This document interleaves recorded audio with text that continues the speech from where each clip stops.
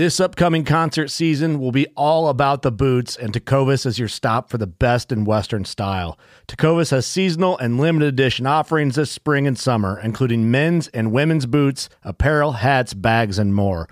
All Tecovas boots are made by hand in a time-honored tradition with timeless styles that are always on trend. And Tecovas has first wear comfort with little to no break-in period. It's hard to find this level of comfort paired with this level of style.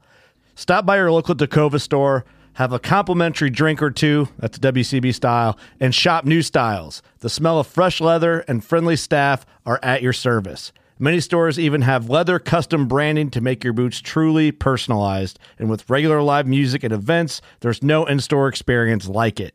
If you can't make it into a store, just visit tecovas.com. That's TECOVAS.com.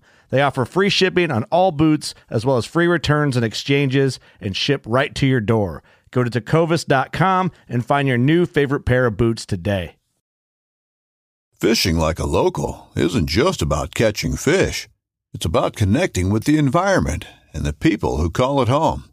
It's about hearing the stories and traditions that have been passed down for generations and sharing unforgettable moments with the people you meet along the way. Fishing like a local is having an experience that stays with you forever. And with Fishing Booker, you can experience it too, no matter where you are. Discover your next adventure on Fishing Booker.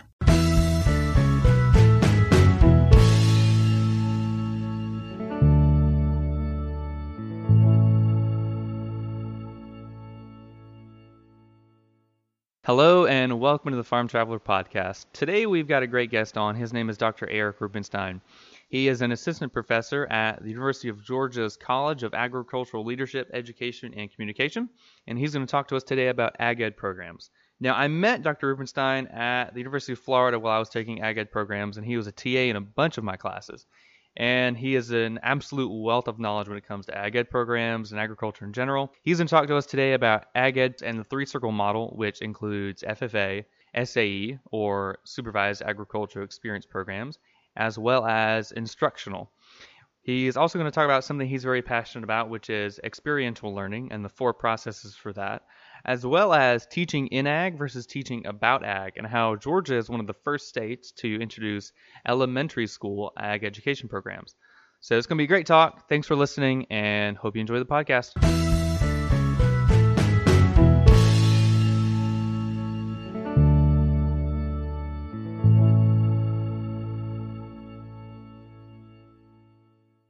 Well, welcome to the Farm Traveler Podcast, Dr. Eric Rubenstein. How are you doing? Not too bad. How are you doing, sir? Doing well. So give us a little bit of your background. You grew up in Pennsylvania. You were a state officer in Pennsylvania, right? I was, yeah. And state officer in Pennsylvania, you taught middle, high school, now college. So give us all a rundown of what got you into Ag Ed and what you're doing now. Yeah, you know what? When I was starting high school, I thought about what I wanted to do with my life. And at the time, I really thought that I wanted to be a veterinarian. And so like most students that I interact with now, I thought I was going to be a veterinarian, so I went and I worked for a vet, and I realized very quickly that I didn't necessarily think I wanted to be on a exact schedule as far as when I was going to be on call and all that kind of stuff. And so after working for a vet for about a year and a half, I decided that was probably not the route that I wanted to go. I loved what I was doing. I loved helping animals. But I just did not feel like the schedule was what I was looking for with my life. So at that point, I was just about to go into my senior year of high school, and I had a chance to do a supervised agricultural experience program, and my teacher approached me about working with a 7th grade life science class. And so I decided to do that, and I just fell in love with teaching, and I fell in love with working with students and helping them connect what they knew about life and what they knew about their world and what they had learned from other people, and connecting it to something that was proven through that science course and that science curriculum. So after I graduated from high school, I did serve as a year as the state FFA president in Pennsylvania, and then I went to Penn State and did a bachelor's degree in agricultural and extension education with a minor in civic and community engagement. After that, I taught 3 years of middle school and high school agriculture in the state of Pennsylvania before going back to the University of Florida, where I did my master's and PhD And now I've been a faculty member at UGA in teacher education for the last 5 years. Nice. I'm pretty surprised that you got through UF because I've heard that you had some pretty boneheaded students back then. I did. I mean, you would know well. You know well. I would know very well, yeah. So you taught like the trifecta, middle, high, and college. What was it like to teach each? Each one has their own pros and their cons, I guess you could say. One of the things that I loved about middle school was that it didn't matter what you did. They loved just being engaged, and they loved seeing someone that was excited. And so most people that have taken a class with me know that I come into class and I typically have a bit of excitement about me. I want to make sure that whoever I'm teaching knows that I'm excited to be there, and it's just an exciting time of my day to be able to spend time with them. And so that's one of the things that I really liked about middle school is it really didn't matter what you did. As long as you were excited, they were excited. And as long as you kept that change of pace going, they were really excited about that as well. High school is where I saw that, they were great. I really enjoyed my high school students because I got to see a little bit more maturity. I got to watch students that I could trust with some things that I didn't necessarily get to do with my middle school students. But they were starting to figure out who they wanted to be. They were starting to figure out kind of where they wanted to go and the career paths that maybe they wanted to take. But they were still moldable. As they got to that senior year is the one time that you really started to see some real issues about their ability to kind of engage, just because they wanted to really know more about, I guess you could say they wanted to know more about outside of school and the world around them than necessarily what you were able to teach them sometimes in curriculum. Now with college students, I really see a lot more of students that are just really engaged. They want to know what you're talking about because it's something that they really relate with and that they're really interested and passionate about, because potentially that's their career and what they want to go into. You still see some of the same things with students that lack of motivation sometimes, but I really think that it's an opportunity to kind of see a well-rounded student that is really engaged and wanting to really make a difference in the world. Gotcha. That's awesome. Yeah, I can imagine you'd be a little bit more comfortable letting high school students weld or use a cutting torch on their own as opposed to like a sixth grader. I'm sure that would be a little unnerving. It is, and you do it because it's part of that curriculum and it's part of what they need to learn. But there's some things that you just feel a little bit more nervous about. Now, having had middle, high school, and college level ag students, have you noticed anything that kind of separates ag students from regular students aren't enrolled in ag classes? Have you noticed something different that kind of sets them apart? The one thing I would say is that I think we find a lot more connections between whoever the teacher is and that student when they come to an ag class, simply because there's multiple years for them to actually engage, and there's multiple years for them to really build a well-developed and deep relationship with that teacher. And so most of the time that connection really then facilitates additional learning in the classroom. And so we actually see that in a lot of theories and talking about this idea of modeling. And so when we can find that model and they find someone that they can relate with and they want to be like, that student's typically going to learn more in those environments than an environment where they don't necessarily relate with that teacher. And so I think that's one really cool thing that we see with ag students. The other thing is that for those students that continue to take our ag classes over and over again, typically, again, it's something that they're passionate about. And I think most of our students find ways to actually apply the knowledge that they learn in these other classes that they don't really know that they're learning. And they sometimes question why they're learning. They then see the real application of why it's important. And I think that's really cool. And one of the things that I think is really cool about our job is that we can help them find real world meaning with the things that they're learning every day in classes that they may not really know why they're learning it. Gotcha. Now, one of the best things I learned doing ag ed at UF, and it was one of my favorite things about just being an ag teacher, is we've got the 3-circle model, and we learned it in every other class we took, the importance of FFA, SAE, and instruction in ag ed to give the students the best educational experience that they can while in an ag program. Can you kind of talk to us about the importance of the 3-circle model in ag education? Well, the real reason that I think that the three circle model has become so well known, or it's become so foundational to ag education, is because we're really trying to bring in all facets of that student's life to engage them and keep them involved in the ag program and help them learn. And so the classroom is all about that book knowledge or that strong content component. The SAE component is all about real world application and real world situations where they're going to have to make decisions that are going to affect the outcome of some sort of project or an enterprise that they're engaged in. And so it's a way for them to see what it's like to be an adult before they actually have to step into that world.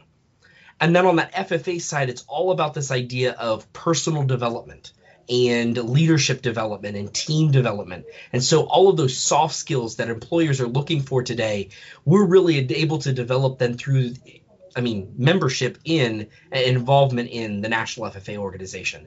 And so if you look at that three circle model, it's really about fully developing that student as a whole, rather than just thinking about how well they can do on a standardized test, or how well they're going to do when they get to their SAT or in college. It's really about developing them to be a productive and active member of society. Exactly. Now, you and I, we've both been to a whole bunch of different ag programs across Florida, and each different one is kind of unique. They all have different, I guess, the percentage-wise for the three-circle model, some focus a lot on FFA, some focus a lot on SAEs, and some focus a lot on classroom. What are some of the best examples school-wise that you've visited that have had almost a perfect representation of each aspect of the three-circle model, where their students have been getting a really good education on those aspects?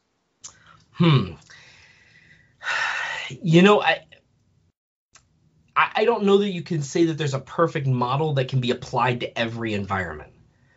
So each community and each individual school and the administration that are in that school all have separate expectations of what the ag program should look like. So I think one of the things that we can say is that there are some great representations of schools that are building a program that best meets the needs of their community. And so I think Farrah Johnson in Deltona is doing a great job of that. She does a great job of trying to build that well-rounded classroom, involving FFA and involving the community, and getting students out in the community to really promote the things that they're learning through their SAE programs. I think that the Lions are doing a great job up in Lafayette, and really trying to see this well-rounded program in a rural setting. So I think that there's phenomenal programs across the state of Georgia. I think it's about really molding that program to really meet the needs of that community and making sure that your stakeholders are happy with the job that you're doing.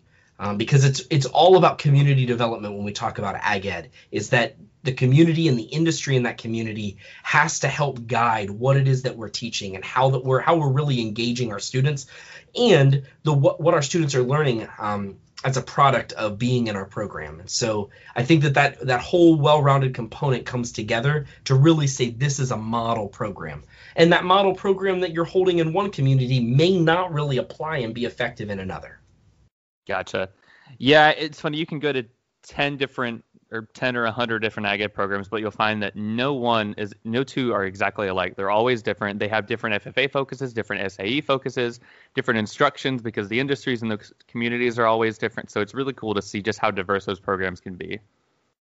Yeah, it absolutely is. I think it's fascinating to see really how different each of those programs are, and they're all successful. Now, let's transition to something I know you're super passionate about, and that's experiential learning. Can you tell us exactly what that is? So experiential learning is an opportunity for students to learn in a hands-on environment, but really working through a 4-step process.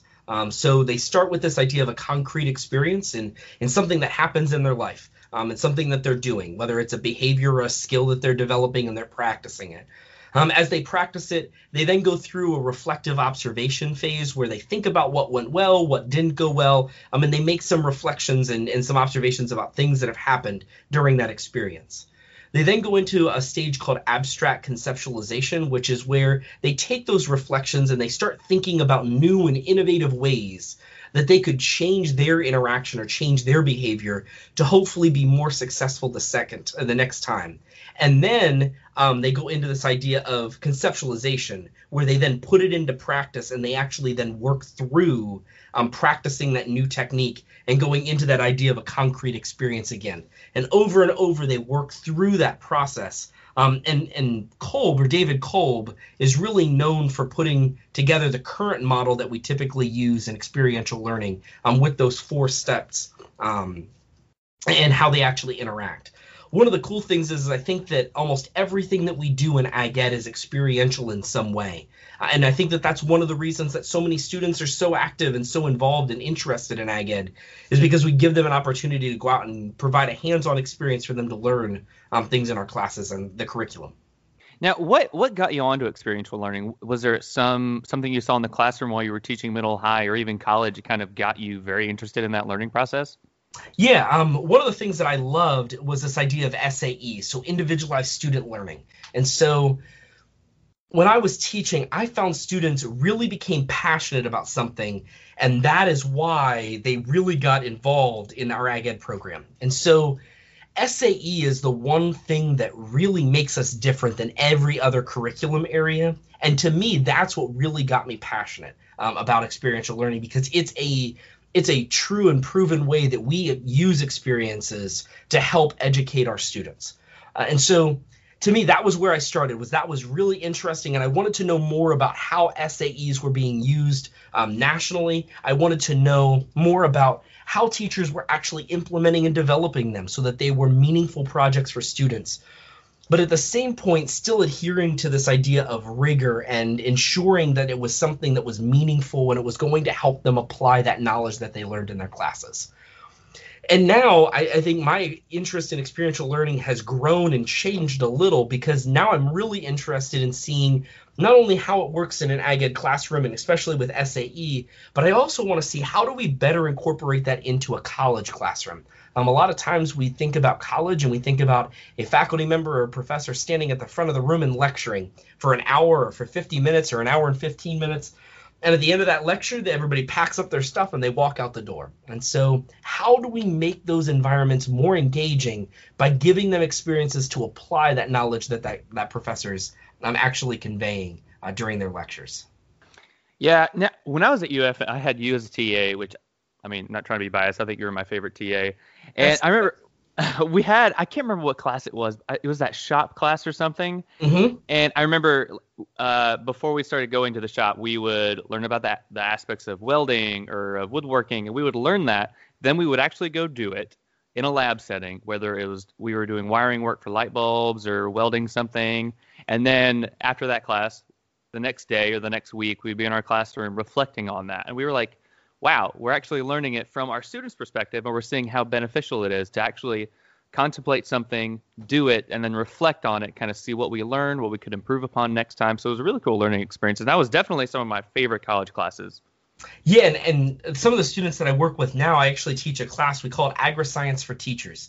And it kind of follows that same model. Where we go and we engage in a variety of different things. So actually last week, my class actually went out to our swine unit and we processed piglets to actually get them ready to go into the production system. And so I think that that's really interesting because they get a chance to practice the skills that they're going to need to teach. And then we actually talk about, well, what did that really mean?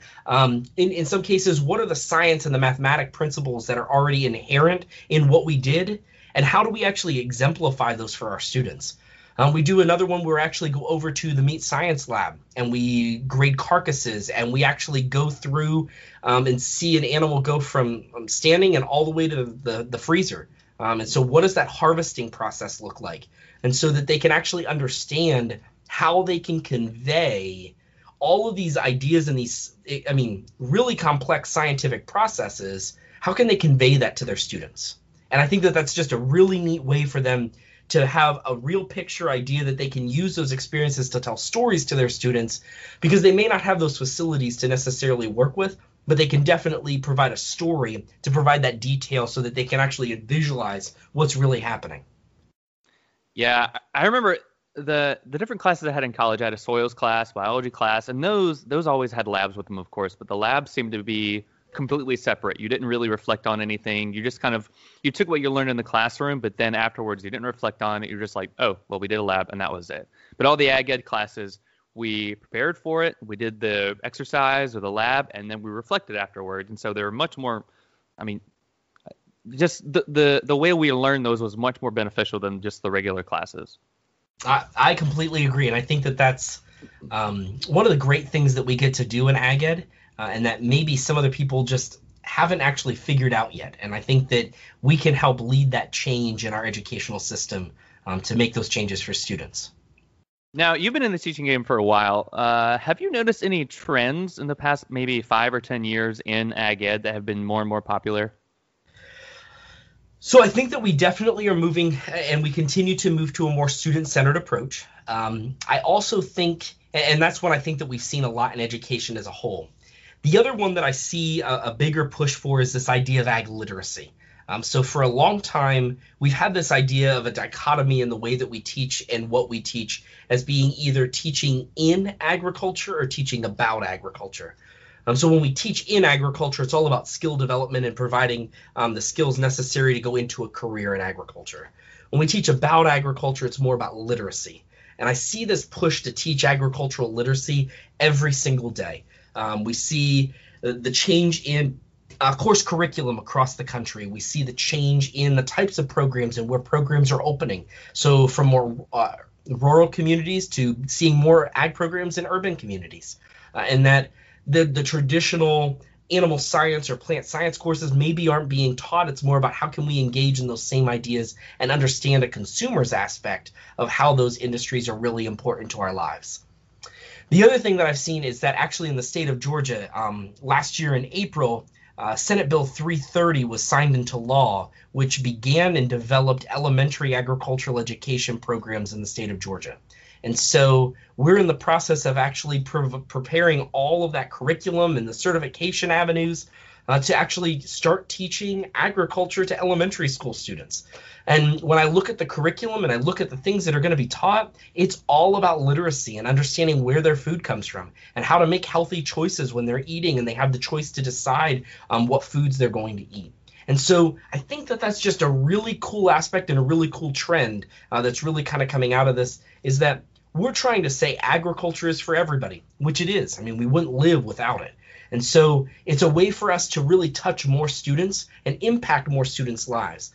Because the one way that we make a change in the ag industry is becoming proactive in our communication and proactive in the way that we engage with the public. And so I think that if we can begin that early and trying to helping students understand what goes into providing that food or where their food comes from, we begin to see that shift in the public's perception of the agricultural industry.